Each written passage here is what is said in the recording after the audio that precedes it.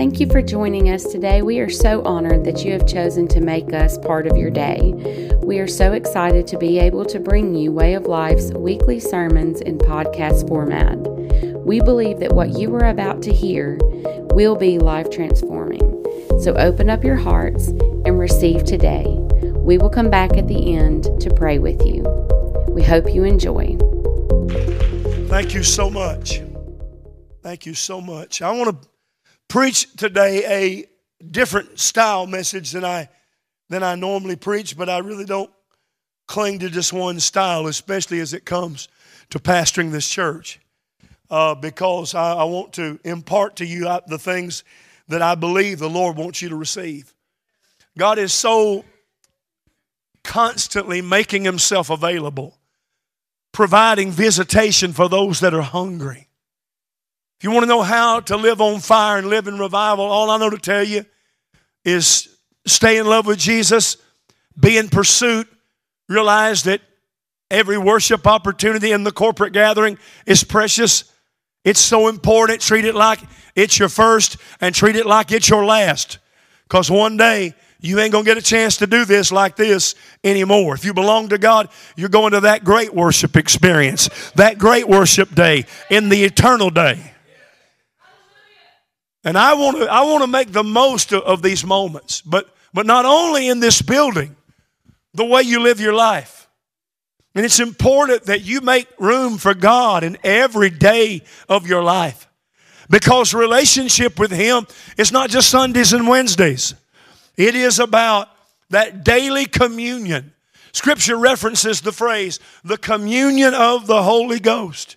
That means we give place to renewed freshness every day. God is not wanting to just help us make it through the week. He wants to elevate us, empower us. He wants us to have something so contagious that other people want it. That has been the desire of my life for decades. And I realize the more you get into doing ministry and trying to help other people, there's where the difficulty lies.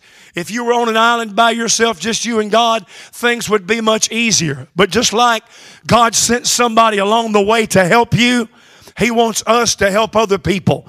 But the biggest way we help them is not just by pointing our finger at them and telling them what they need to do, but by pursuing in front of them and letting them see the blessing and the privilege and the advantage of what comes out of that pursuit. Because it is the people that pursue Him that are the ones who have and live in an awakening, that have revival continuing in their life. I don't know how to say this other than just to say it, but I've been in revival ever since Jesus came into my life. Because when I came to Him, I was not doing it because I felt like I had to. I did feel like my heart would blow out of my chest that day. It would not have, I'm pretty sure. I'm pretty sure I wouldn't have fell dead on the floor. I was just so overwhelmed by conviction. But I had to make the decision, and I said yes to Him. And then He filled me with His Holy Spirit. And I said, Lord, I do not want to be a half-heart. I do not want to be someone who claims You, but they just play games. I'd rather go to hell first class as a sinner than be that. I told this to God. I said, so Lord, I'm going to be all in for You. And I'm not going to be gauged by what people do.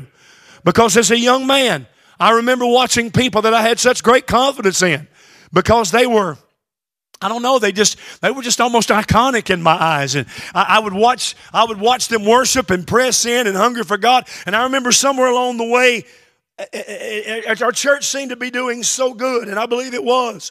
But something happened, and I don't really know what it was. But so many of those men that I looked up to, they just quit. They just left. They just went. And they never followed God again. So it had to be more than something that one person did over one event. Because I want to ask you a question. I'm going to keep moving. But is there anything, don't say nothing, just think about it. Is there anything that anyone else could do to you or fail in some area or do something that could cause you to walk away from God, to forsake His church and His ways? I remember as a little boy I didn't understand. And while I was not saved, when I did come to the Lord, you know what I said? Years later, because I was a little boy when that happened. And our church was crippled in the natural side of things because men pulled away. When men are not passionate for God, and honest to God, guys, you really ain't much of a home leader if you're not a spiritual leader. And that goes over like a herd of turtles or a lead balloon. But to be a real man is to be a spiritual leader. And it's not a spiritual contest between husband and wife. It's just, because I want Regina, no matter how close she gets to God, I want her to know Him more. I want her to be closer to Him to be closer to her. I value what she has to say. I value her place in my life. But as a man, I made a decision when I came to Christ that I'm not going to do like I have seen others do. Because I know it had to hurt you, because it disappointed me. Because I looked up at these men. I looked at them like Bible people. I really did. As just a little kid. They didn't know I was watching.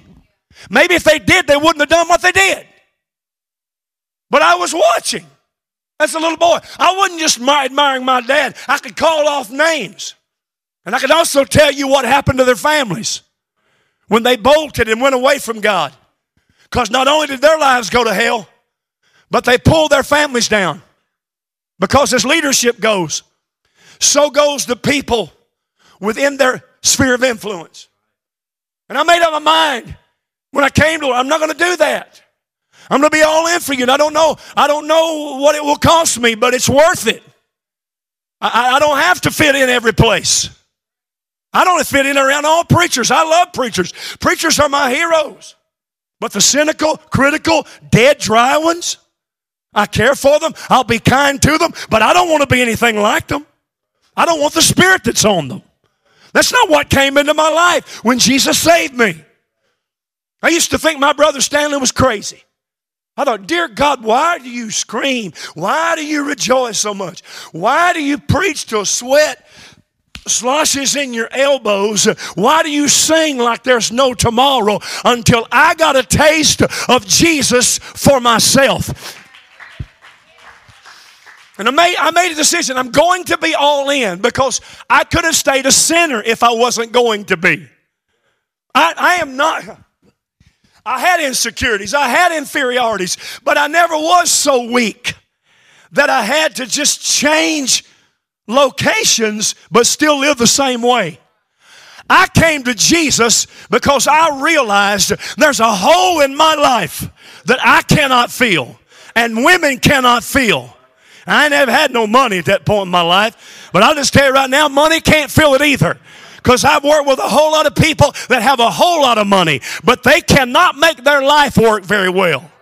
But God in the center, God leading our lives, the move of God is the most precious thing you can have. If it's not your most precious thing, there lies your issue. I love you. If God's move, His presence, His Spirit, man, this is more than about being Pentecostal and charismatic. But the beauty of the fullness of the Holy Spirit is we have a high value for the presence of God. Because the presence of God is what separates us from this world.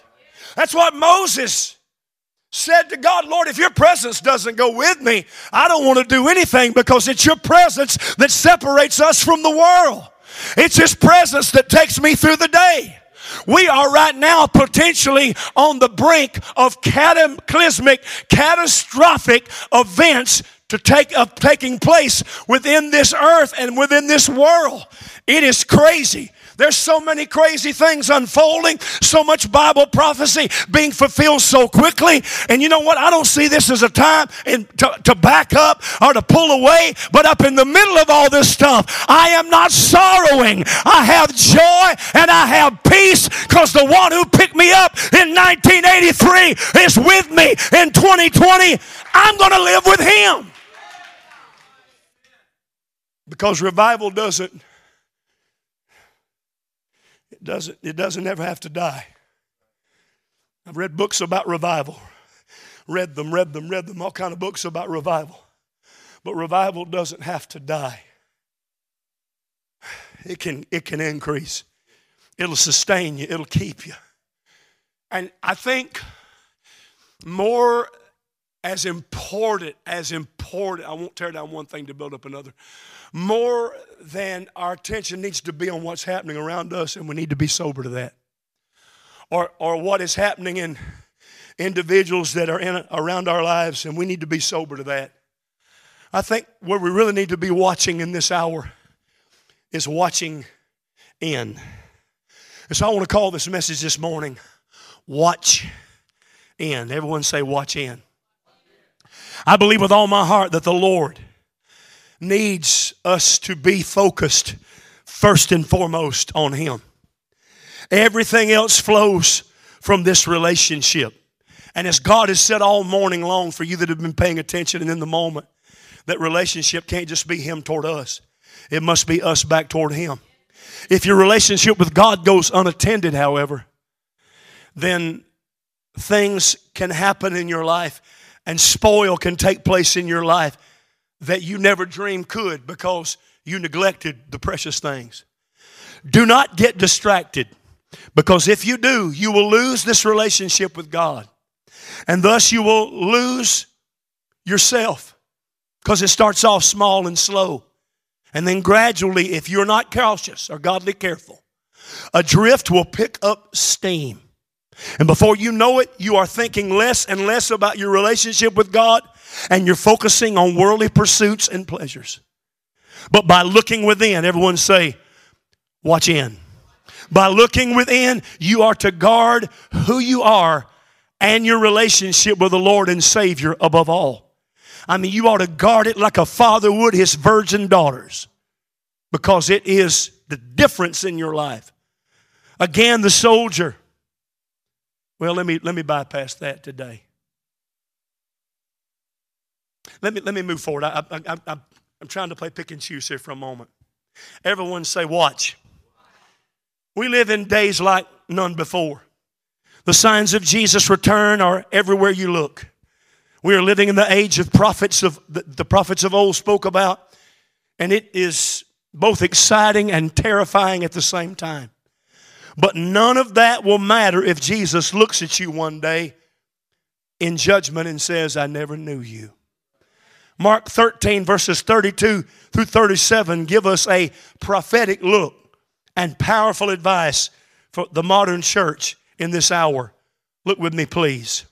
Once again, Mark 13 verse 32, but of the day and the hour no one knows, not even the angels in heaven, nor the Son, but the Father only. He's referencing the return of the Lord. Take heed, notice, watch and pray, for you do not know when the time is. It is like a man going to a far country who left his house and gave authority to his servants and to each his work, and commanded the doorkeeper to watch. That word watch keeps coming up in this text. It's Jesus talking. Watch, therefore, for you do not know when the master of the house is coming, in the evening, at midnight, at the crowing of the rooster, or in the morning, lest coming suddenly he finds you sleeping. And what I say to you, I say to all, watch. The sleeping he's referencing there is not a good night's rest. It is a spiritual sleep and slumber. Take note of the last word, watch. Everyone say, watch. Look at someone and say, watch in. In one of the letters Paul wrote to Timothy, he revealed what happens when we fail to watch. It's in 2 Timothy 4 verses 9 and 10. Be diligent to come to me quickly, Paul said. And then he speaks of a man. For Demas has forsaken me, having loved this present world, and has departed for Thessalonica. Though Demas is only mentioned 3 times in the Bible, he started going in the ministry as an apprentice to this great man of God, the Apostle Paul. Demas traveled with Paul. He shared the good news and even helped him plant churches. But for some reason that we don't know, Demas forsook Paul. Some translations use the word deserted. Though Demas started with good intentions and made valuable contributions, he misplaced his affections. Are you hearing what I'm saying? He walked away from the faith because he loved the world more than he loved his Savior. Somewhere He fell in love again with the old things and fell out of love with the one who should have been first always. If it could happen to Demas, it could happen to anyone. This guy spent quality time around the Apostle Paul all the time, but it wasn't enough. You can be around great people of God, but you must choose to be a person of commitment and loyalty to God yourself. So I want to give you 5 aspects of your life that you need to watch in on. We're going to break that word watch down. Going to use it as an acrostic. Watch. W-A-T-C-H or W. W is Southern for W. W. Or I just dubbed you. But W-A-T-C-H. Watch. W. It represents words. Say words. Words are very powerful. They can create or destroy. They build up or tear down. Proverbs 18:21, death and life are in the power of the tongue. Notice the rest of this verse. Death and life are in the power of the tongue, and those who love it will eat its fruit. You're going to eat the fruit of what comes out of your mouth. Every word you speak is a seed that is going forth and creating a future. You manifest what you say. We need to send our words out in the direction we want them to go. In other words, we need to start talking victory when we feel tempted to speak defeat. We need to be talking healing when we have symptoms of sickness and disease. We need to be speaking blessing when we're running on what seems like empty. We need to start speaking and continue speaking about marching when we feel like quitting. Always, always. Everybody feels like doing the wrong thing. But believers take the high road and say, but the other day I felt like doing everything for God. So I won't let the negative feeling of the moment stop me from being loyal in this time. Listen to what Jesus said in Mark 11:22-24. Have faith in God. Literally the God kind of faith. For surely I say to you, whoever says to this mountain, be removed and cast into the sea, and does not doubt in his heart, but believes those things he says will be done, he will have whatever he says. Therefore I say to you, whatever things you ask when you pray, believe that you receive them and you will have them. Check this out. Jesus emphasized the importance of what we say. Watching our words will sometimes even mean that we do not say. There are times in our lives when the wisest thing we can do is say nothing. When Jesus stood before Pilate, he used silence as a tool. He knew words would do no good in that moment. Your power in a situation may come from your silence, not your speech. When you don't know what to say, the best thing to do is say nothing. And when you know what you could say, but you know it's not going to make things better, you can say nothing, because you're always speaking when you do the right thing. You're speaking when you do the wrong thing. But you're always speaking when you do the right thing, because actions speak louder than words. Orzel Anderson's around here somewhere on this campus, and he's probably laboring somewhere on these facilities. But he walked in here with a shirt that he made this morning, and it said, always be part of the answer and not part of the problem. He said, Pastor, I quoted you on that. Do I need to put your name beneath it? I said, nah. He said, well, I'd like to give you credit. I said, if you just have to, you can throw a CO in there. But the realities are, the thing about it is, I want to be part of that answer and not part of that problem. And so sometimes the best thing you can do is not say the wrong thing. And you don't have to have an opinion about everything. And you don't have to enter into the bluffs of the devil. To be honest with you, if it's going to get you into judging something that you don't want to harvest off of, you'd be better off just leaving it alone.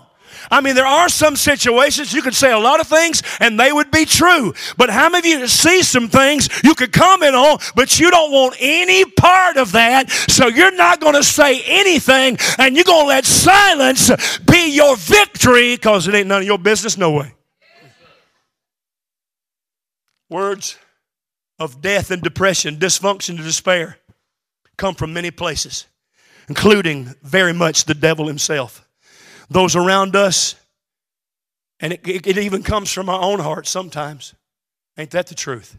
Satan will whisper in your ear and tell you things that are not of God. He will remind you of your addiction and tell you what you're never going to get free from. Or he will tell you that nobody could love a mess like you, not even God.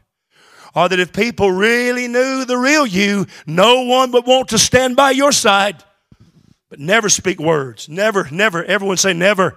Never speak words that allow the enemy to think he's winning. Stand back up there, big boy. I want you in full attention this morning. He said, okay, don't beat the podium then. All right. Begin today. Everyone said today is a great time to start. Today to recognize those words more so than ever that are coming from him and words that are coming from you. Look out and use those words wisely and be cautious to watch what you say and watch what you listen to. Wow. Also watch the words that are around you. You don't have to repeat negative reports. Rewind. You don't have to repeat negative reports. Well, you know, I'm not gossip or anything. I just want us to pray about it. But if you don't have a prayer life, you are gossiping. It's a bunch of bull. So you're going to get a prayer life all of a sudden. No, you are. And the sad thing is, not only are you negligent to just be a loose lip that's going to sink ships, but you're sinking your own life even worse. Now, don't make your ears a garbage can. Watch the words that come your way from other people. Even people that love God and love you. If their words are not right, don't take it as God if you know it's not. Be discerning. Can't nobody, if people around you can hear from God for you better than you can hear from God for you, then you need to get with God and learn to tune into his voice more than ever before. God knows that our peace of mind is tied to words. His word asks, who has believed our report in Isaiah 53:1? To whom has the arm of the Lord been revealed? In the Bible, the arm of the Lord refers to God's power to deliver and his providential care for every event within our lives. We must ask ourselves the question, are we going to listen to the words of God, his report of salvation? I think it's the right thing to do. I know it is. Today, when you hear this message of faith, or you hear a message that the enemy is trying to creep in and to deceive you into believing, or something he's trying to talk you out of, or something wrong he's trying to talk you into, you need to hang with truth. And you just draw the line in the sand. So let me tell you something. This is not a garbage dump. This is not a dumpster. This is not a trash can.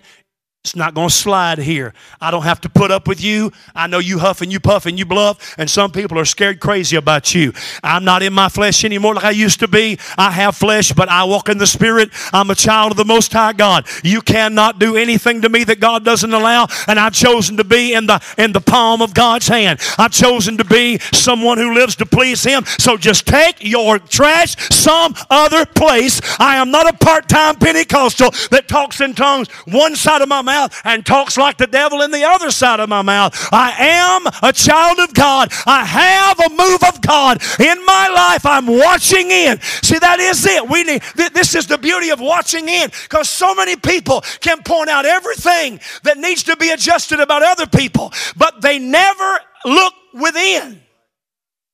And I believe the wisest among us today are the ones that are looking within. I tell you, I am. Because I can't fix you. I can help you. I can tell you what you can do from the Word of God. But I can't make you do it. But I can make sure Chris gives way to it. And I get encouraged by that. So I'm not going to be defined what others do or do not do with the Word of God. But I will be defined by the God of the Word, who lets me know that your biggest responsibility, son, even beyond what you say, is to make sure these things are at work within your life. God is coming for your words this week, church. What will he find? The power of life and death are held in the tongue. Everyone say, watch. Say words. Then there's that letter A. A, what does it represent in this message today? It represents attitude. Attitude. Just because bad things happen doesn't mean you need to be upset all the time. Somebody raise your hand and say, thank you, Lord. I think we need to remind ourselves, just because something crazy happened doesn't mean that we're making it any better or that we're being, responsible by being upset all the time. Satan is the original plan A type that wants to keep people from being saved. But if he can't do that, his plan B is to make you feel miserable. Our attitude is difficult, or either in difficult circumstances. Our attitude in difficult circumstances. Look at someone and say, he's saying our attitude in, not is. In difficult circumstances is more important than what happens to us. That's important to understand.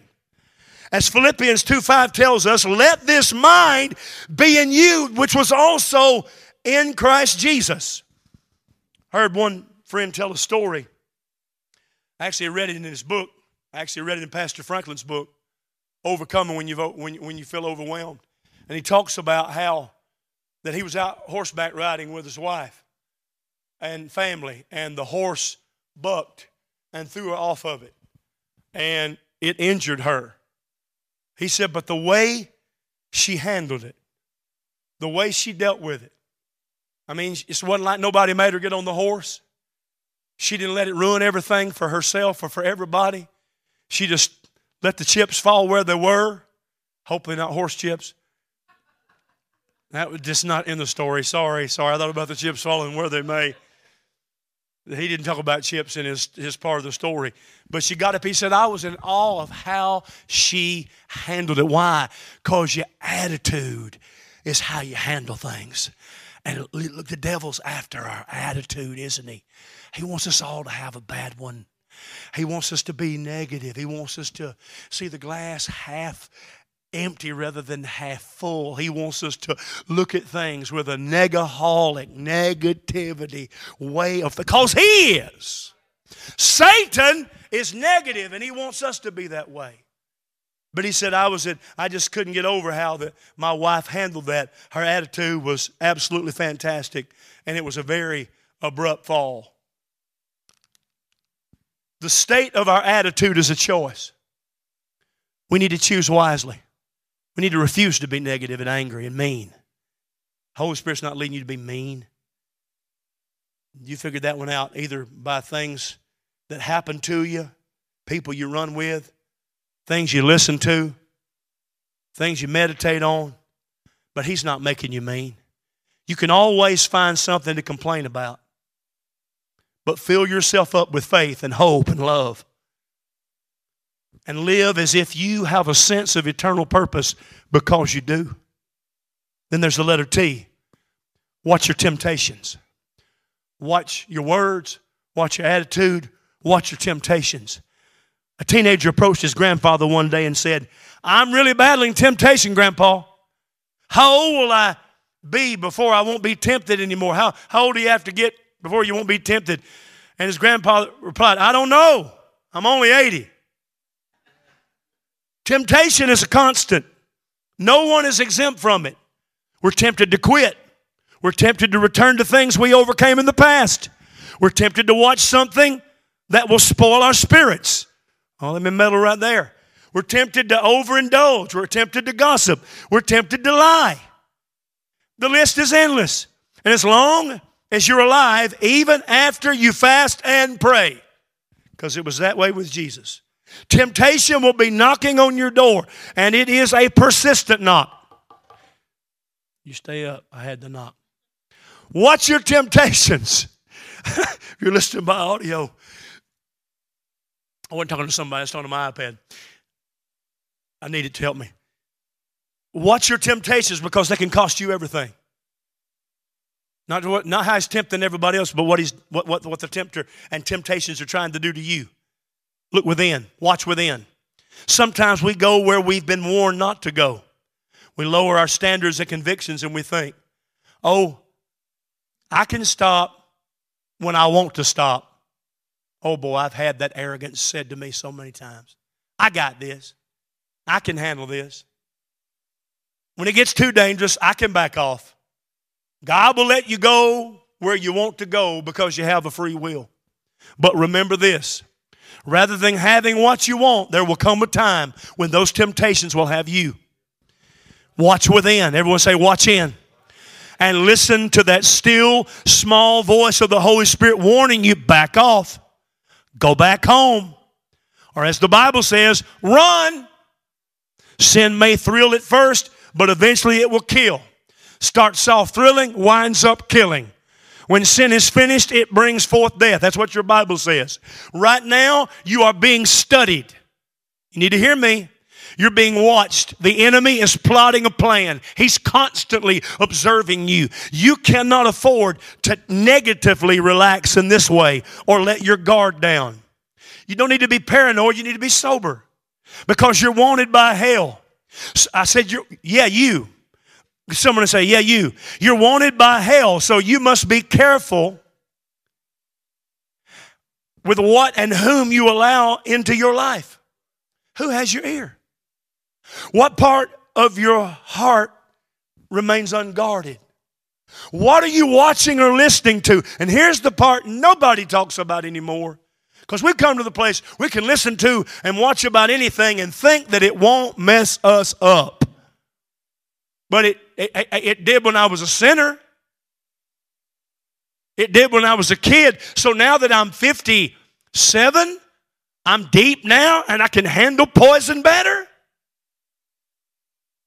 Crap should have no place. Garbage, poison, compromise like that. We're not built for that. It's a contamination. I saw a documentary, actually read a documentary recently.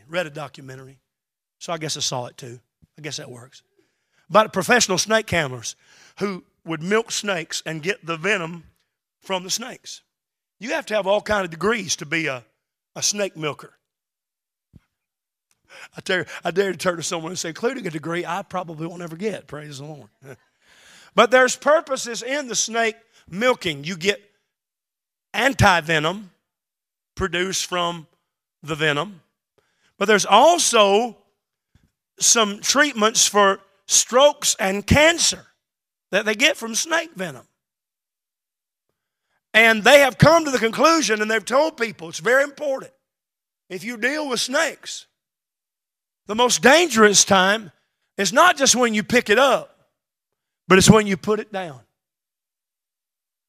There was an Indian brave who scaled up this mountain, testing his young bravehood. Gosh, I've told this a number of times, but I just feel it strong in my spirit. He was testing and proving his youthful manhood and bravehood, and he on his way up, scaling up this mountain, and there's a snake about half the way up the mountain, and the snake is kind of lethargic and cold. It's a cold-blooded animal, and it pleads with him, please don't let me die up on this mountain by myself.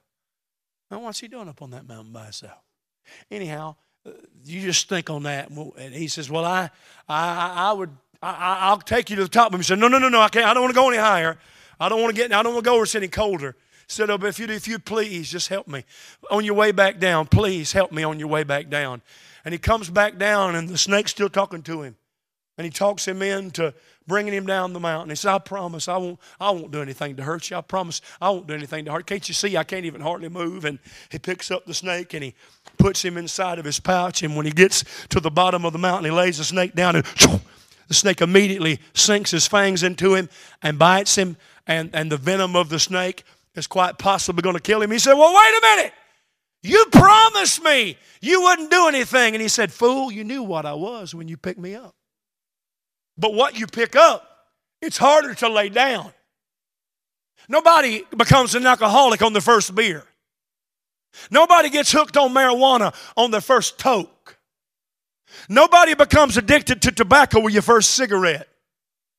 You don't even become addicted to pornography on your first flick that you watch.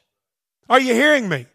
You don't get addicted the very first time you pull a one-armed bandit at a casino. But it's hard to let go of when it gets hold to you. Easy to pick up bad habits, isn't it? Don't shout me down. I said, isn't it? Well, I ain't going to talk about it. Well, your ignorance doesn't mean it any better. And you may not want to confront it because it's already got you. I don't condemn you, but I confront you. If it's already got you, obviously I want to help you. And so I will touch some areas that may offend you. But if my love offends you, well, then I'm just willing to do that. Because you matter to me. Because there's too much stuff being hidden in this hour. Hidden from people's eyes, but not hidden from God. Song of Solomon chapter 2 verse 15 says, the little foxes spoil the vines. A little bit of pornography. Maybe just, that just once a month, or a little drinking, just some on a Friday. Or maybe losing interest in attending church or small group. Well, I'll just miss this one. And just skipping a service here or there. Or maybe you just start going a few places that aren't going to help you. You become not the best version of yourself, but you become a mess. You start losing all the things that once mattered. You said, I'm more mature than that, but look at what it's done to you. Nobody just quits going to church one day. Nobody just becomes a meth addict the first time. I know they say that heroin addiction is an instant addiction, but most people never do heroin as their first drug. Are you hearing what I'm saying? Watch your temptations. Don't play with them. Remember, you're an overcomer. You do not have to surrender to the lust of the flesh. Say amen. And because He has overcome, Jesus, because He overcame the devil, you can be free of every habit or addiction. Would you give the Lord a hand clap, please? Give Him a praise. Give Him a praise. Give Him a praise. Give Him a praise. Even if you've got a struggle, give Him a praise. The C letter represents character. I'm almost through. Character. You can lead without character, but you won't be a leader worth following. Your character will always outweigh your position. If you say you're going to do something for someone, do your absolute best to do it. And if you've overextended yourself, make it right and be self-aware and accountable. If you promise someone you'll be there at 5 o'clock, don't show up at 5:15. That's disrespect. Show up on time. If you volunteer to help someone, don't bail out at the last minute just because it may have not been the best idea to begin with in the first place. Character matters. When Abraham and Sarah, I was bragging about somebody just the other day to my wife. I said, the thing that so blesses me about this person is I'm seeing them grow in their character, and it matters to them. Because until character matters to you, it really doesn't matter yet in your life. But it does. But it doesn't till it really matters to you. When Abraham and Sarah were visiting a place called Gerar in the book of Genesis, the 20th chapter, and the king of that region, Abimelech, took one look at Sarah and fell into lust. And the woman's 99 years old. I don't think I've ever been tempted to lust over a 99-year-old woman. She must have been too hot to try now, baby. I'm telling you, I don't know, but she must have been interested. I think we all want to talk. Not talk. How about in my notes? I need to say it better. I think we all want to take whatever she's been having if it makes her look that good at 99. Abraham didn't want to get in trouble with the king, so he lied. Abraham. Father Abraham, many sons had Father Abraham. He lied to save his own self in this particular situation. I'm not dissing him. I'm just telling you, I appreciate the Bible shows us that people on their way to greatness find a way to get beyond the things that would stop them from being great. He lied. Lying is a terrible thing, y'all. It's the opposite of truth. Lying is the opposite of Jesus. The king, he lied. Let me get back to my point here. Yeah. And Sarah went along with the lie. The king was pleased and arranged for Sarah to visit him in his palace. He acted like Sarah was his sister.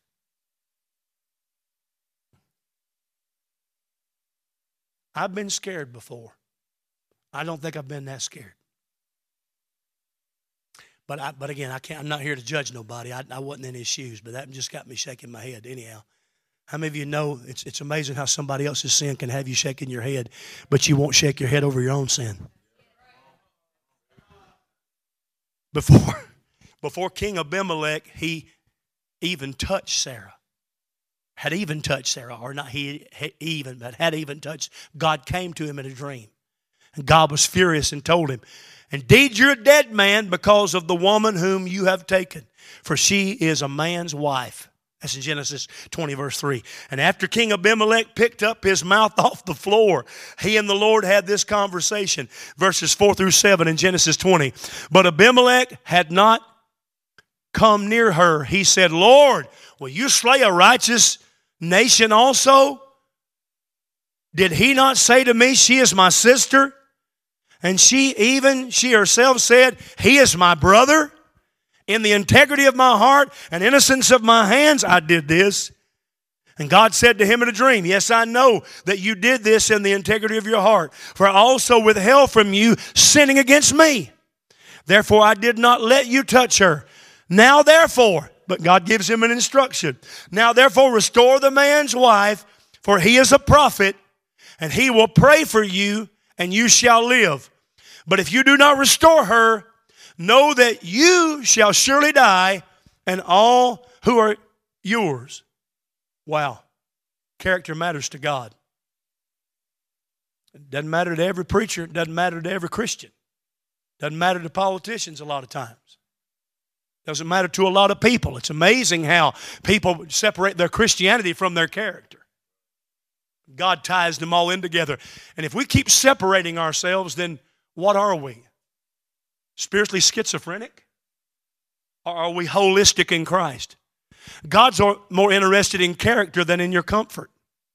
He wants you to have comfort, but not to be comfortable in sin. Examine your character. Look at your neighbor and say, watch in. Examine your character. According to Proverbs 10:9, he who walks with integrity walks securely, but he who perverts his ways will become known. It's always the right time to do what is right. Always. One more. To get that word watch, you've got W-A-T-C-H. H, watch your household. Besides God, there's nothing more precious to me than my family. How many of you feel that way? And now, my sons-in-law, my daughters-in-law don't have any sons-in-law, thank God. But my daughters-in-law I think I had spit on my glasses or something. And my grandkids are priceless to me.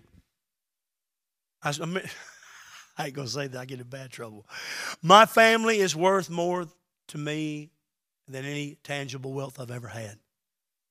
They're worth more than any acclaim the world could offer me. And I understand that everyone has a different family dynamic. And you might be married or you might not be. You might be in a great marriage or you might be divorced. You might be in a sharing custody of your children's situation. Maybe you're child-free by choice, I don't know. But whatever your dynamic, we all have people who fall into the circle of what we call our household. And whether you have kids or not, or choose to invest in the next generation, don't become so preoccupied with schedules and routines, so overcome and overwhelmed with responsibilities, and I know there are so many, that your priority to love and serve your family gets behind.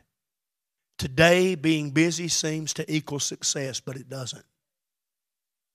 I have found myself in life before being busy by the pressures around me, getting me off course, and I found myself being busy going nowhere. Many of us complain about being time poor or lacking the energy and the hours it takes to invest in our relationships with our spouse or our children. But make time for your family. When they're little, play with them. Take them out for no particular reason. Listen to them. Listen to them. Man. Instead of just taking them to church on Sunday, show them the love of Christ during the week. The Bible tells us that Abraham had a nephew named Lot who was once kidnapped. Lot's father, Abraham's brother, had died, so Abraham took in Lot as if he were his own son. And when Lot was captured by 5 enemy armies, Abraham knew that if he tried to coordinate a rescue attempt, he would be outnumbered, far outnumbered. But he did it anyway, because Abraham was not willing to go away without freeing his family member. Abraham was willing to pay any price to get his nephew back. And with God's grace, the plan worked. I close with this. Pray for your children.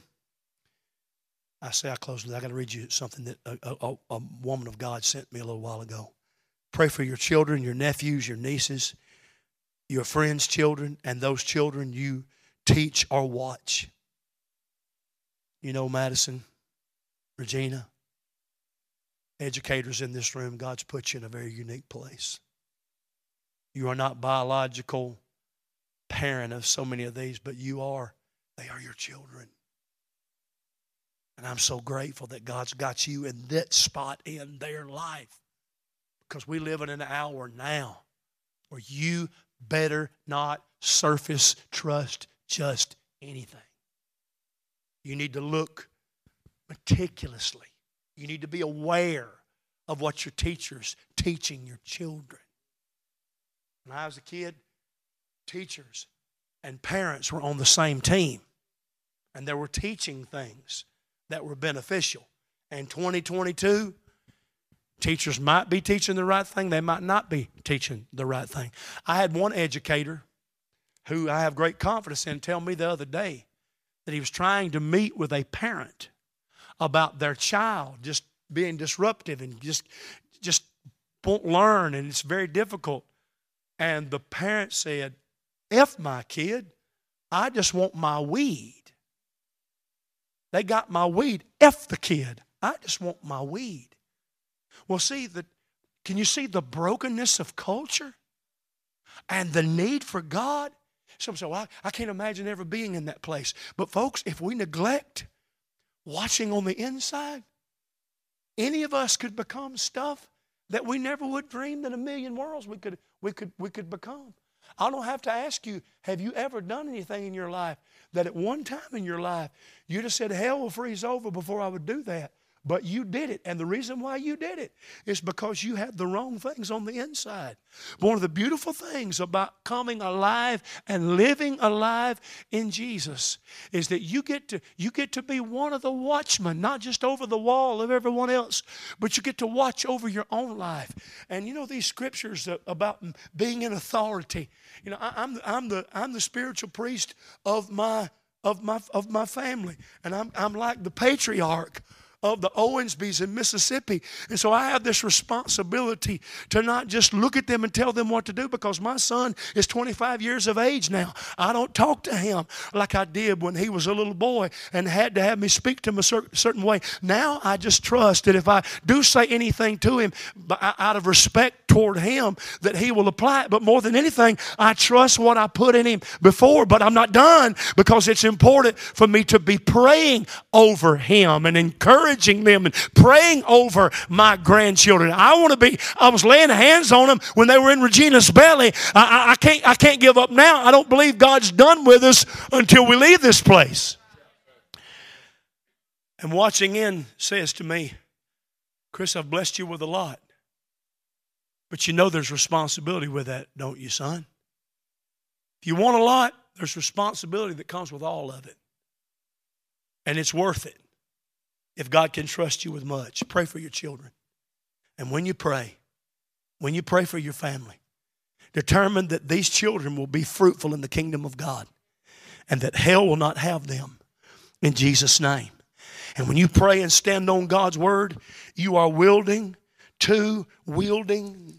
like a sword, 2 of God's greatest weapons.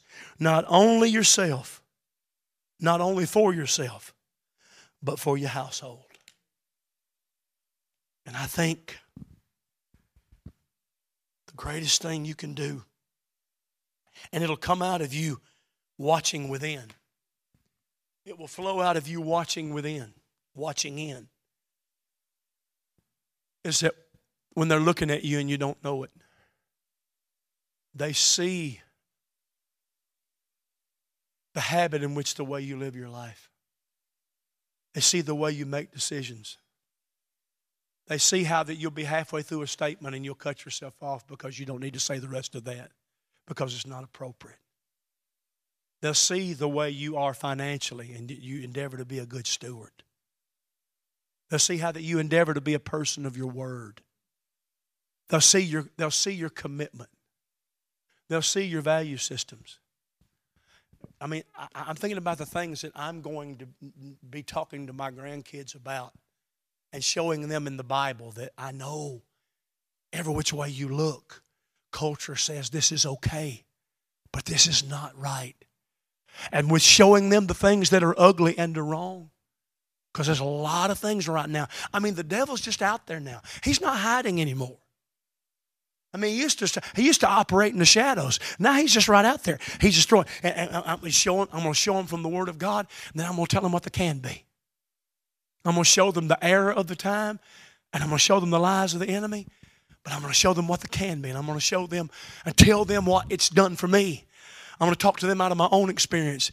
And if there's anything about Papa that you love and you appreciate, it is all something that God has done. But God didn't do it by jerking my arm up around behind my back and making me pursue these things.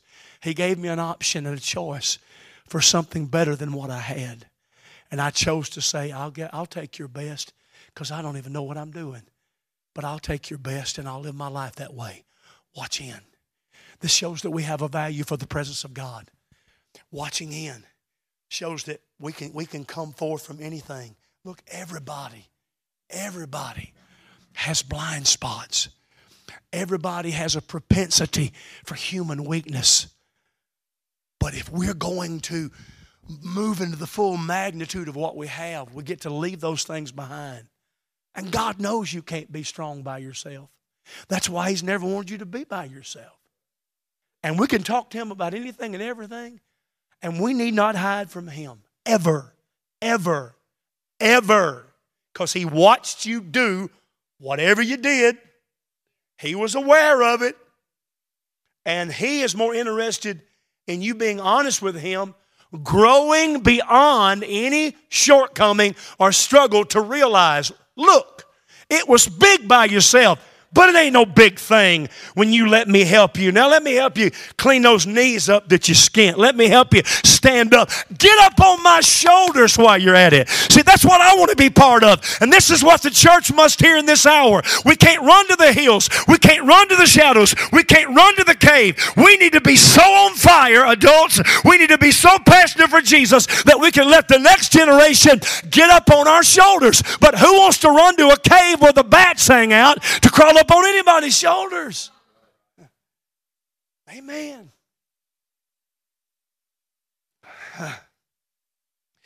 You know, I stand up, everybody. Stand up, please.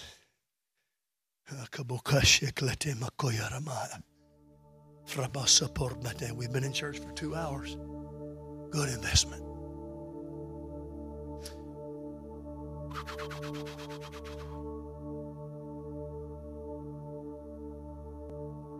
Would you lift your hands all over the room, please?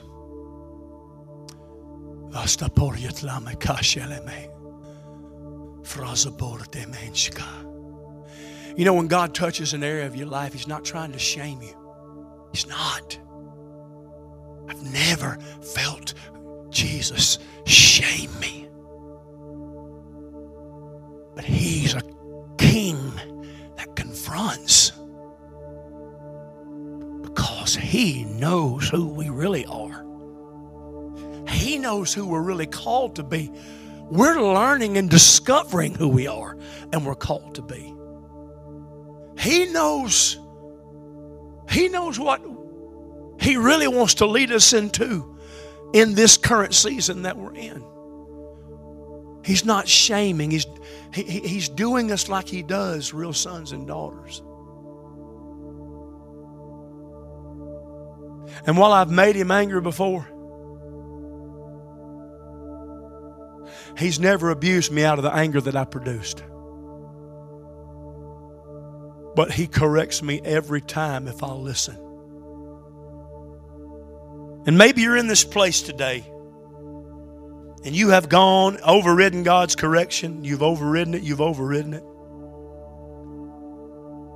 I listen to so many now that have such a problem with authority. Some of them have a problem with authority because so many people in authority prove that they got no business being in authority in this hour. So they look at politicians and they look at certain people in certain aspects of leadership, and they look at people with a lot of opinion, but their character and their life is far different, and they hate authority because of the misrepresentation of authority through a number of authority figures. But let me tell you about one that you can trust: God. Because He's not correcting you and redirecting you and showing you a better way out of anything other than love, because that's what He is. So don't you deny authority because you want to blame God for what you see weak people do. Let God be viewed as God alone. Don't try to pull God down to the failures of humans. He's the ultimate authority figure, and He's real clear. Oh, He's very clear. I mean, He's clear. And you'll discover Him in this book. He's very clear. He's clear. He addresses every aspect of life. And any area where you can't get exactly the subject matter, when you get the heart intent of it, He'll kind of address it that way. But He helps with everything, and He's clear. And in Him, there's no guilt or condemnation. Man, I hate guilt and condemnation. It's a terrible thing. We've all felt it. We've all felt it. It's a feeling that's, no matter how old you are, if you've ever felt it, you'll never forget how it feels. And it's hard to describe. There are no words to describe how guilt and condemnation feel. And He hates that. He doesn't want us feeling that. He wants us to have feelings of, look, Daddy, I do this because I love you. And out of doing it because I love you, I discovered it was best for me. I remember when Virginia and I first got married, I was there, Lord, I got basically the perfect woman. But I just need to tweak her just a little bit. Help her just a little bit. And I would talk to Him about her. He never would talk back. And I could hear God on many areas of my life, many ways I'd talk to Him. He would not talk back. But He would talk to me about me. I'm thinking, Lord, I hear you, but the problem's with her. But He was talking to me about me. And I started doing what He said. And I started seeing changes in her. But really, I saw changes in me because I thought, leave that alone. That's part of what makes her valuable. But if you do life your own way without God, you got it all figured out and you're stubborn, then you'll do a lot of things and expect God to bless your mess. But He doesn't operate that way. And boy, it's so good to do what you do out of your love for Him, out of your love for Him, out of your love for Him. I've pleaded with leaders through the years. If you do what you do out of your love for Jesus, you won't do it wrong. If you don't do what you do out of your love for Jesus, you'll eventually mess it up. But when you do what you do out of your love for Jesus, you will discover when you look inside, look how much better my life is. Look at all the benefits have come out of it. Because I wanted to be responsible to His clear directions. And the benefits to doing what He says seem greater to me than the reason why he said them. It's not the case. Because he's not just making your life better. He's thinking about everyone that your life can potentially touch. He's thinking about things that have never dawned on us. God sees the big picture. We have snapshots and glimpses, but our Father sees the big picture. I want you to lay both hands on the core of your chest right now. Father, in the name of Jesus, I'm going to lead like you led when you addressed those 7 churches that you got us into this morning. You spoke to the pastor first and then to the church. When you said angel, you meant messenger of God. Thank you for speaking to me. These are things that are things I've been working on a long time. And I have not perfected them. And I can't by myself, but I don't have to. Because you are my help and my strength. But what is a non-negotiable is neglect. Negligence. It don't matter, because it does. Because you say it matters. And that you said it matters means that's it. It does. So as the pastor, and now for my people that I love, increase the capacity of our heart to love you more, to yield more to you, to give more way to what you want to do with our lives. Forgive us, Lord, for things that we've allowed in our heart that we shouldn't have. He wants to lead you to a place where there are no persons in your life that can talk you into sinning against what you know is something between you and God that matters. I'll say it, Holy Spirit. There are things in life that are called convictions. Things that God deals with you about out of relationship. This is why you can't be a religious follower from a distance and never have a real relationship. Because in relationship, God may require a certain thing of you at a different level because He knows you. And He knows the temperature and the climate of your family. And He knows your nature better than you know you. And He may say of you, don't even think about it, much less go to it. Oh, but such and such does it. God never wants us to tell Him what such and such is or is not doing when He's speaking to us about doing and not doing. Because when He speaks to you about doing and not doing, He's not trying to do anything but to build you. Because He knows you. And this is another reason why we need His help. Because we don't know us like He knows us. Nobody knows you like you know you except one who knows you better. I mean, your mama really, really, really knows you. Or your father. But nobody knows you like God.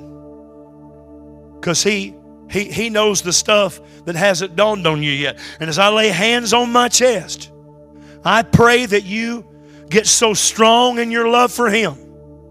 Because if you don't, you won't see the lasting change.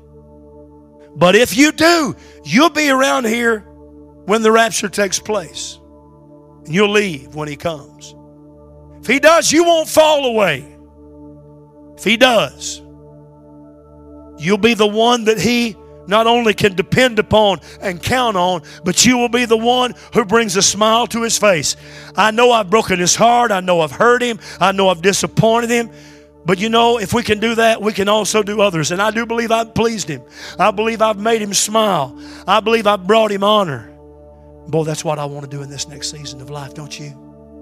I believe that. I speak this over your life in the name of Jesus. And if you're in here today and you were wishing this service was over about 30 minutes ago, it's because I have done everything but called your name.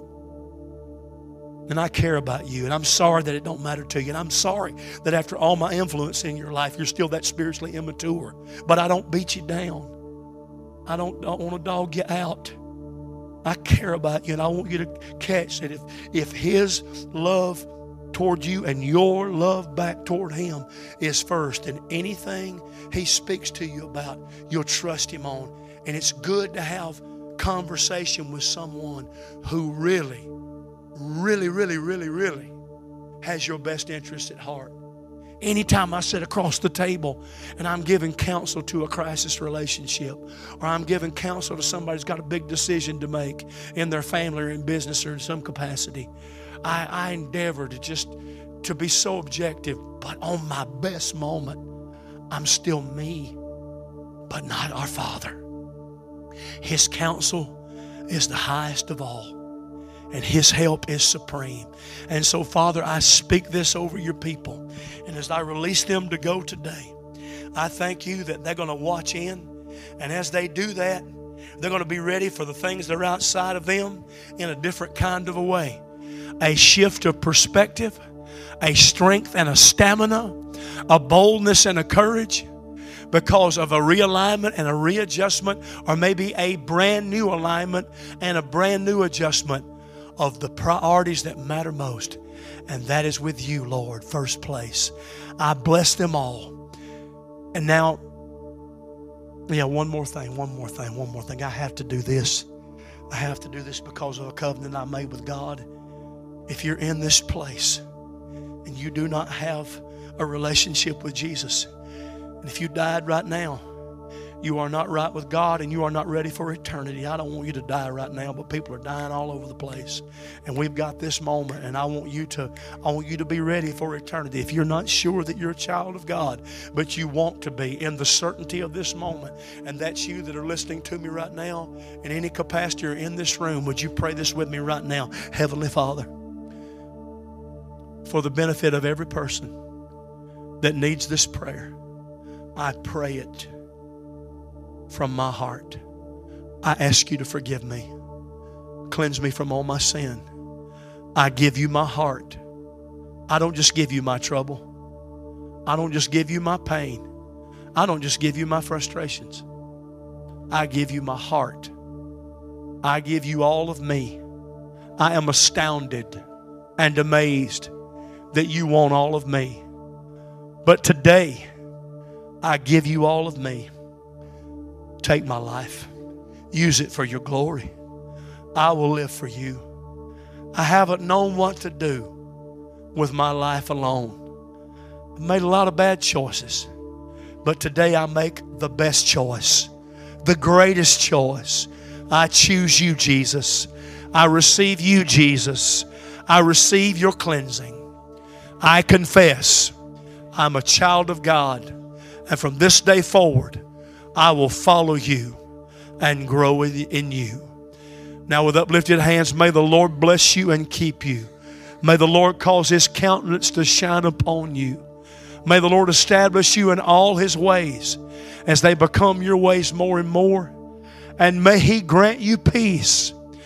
And may this week be a week where your eyes come open in a different kind of way to the goodness of God than ever before in your life. I love you all. Have a great day. Have a great lunch. Enjoy one another. God bless you. You know, I really don't know what your need is today, but the Holy Spirit knows. And He's used this service, this message, to speak into your life. If you don't know Jesus as your Lord and Savior, really all you need to do is get real with Him and say, Lord, I'm a sinner, and I desperately need a Savior. And you're the only one who can. I invite you into my life. I ask you to save me. I need you as also to be my Lord. I give myself to you and my life to you. And Father, not only do I pray and celebrate these that are coming to you, but for those that need a special touch in their family, for those that need a divine touch in their body, for those that need a surge of encouragement, for those that need increased joy, and for those that are growing, that they will become all that they are called to become. I declare your blessing over the people, and I thank you that the anointing of the Holy Spirit is moving powerfully on their behalves. In Jesus' wonderful name. Until next time, I'm so grateful that you've joined us, and I pray that you will continue to check out our regular podcasts.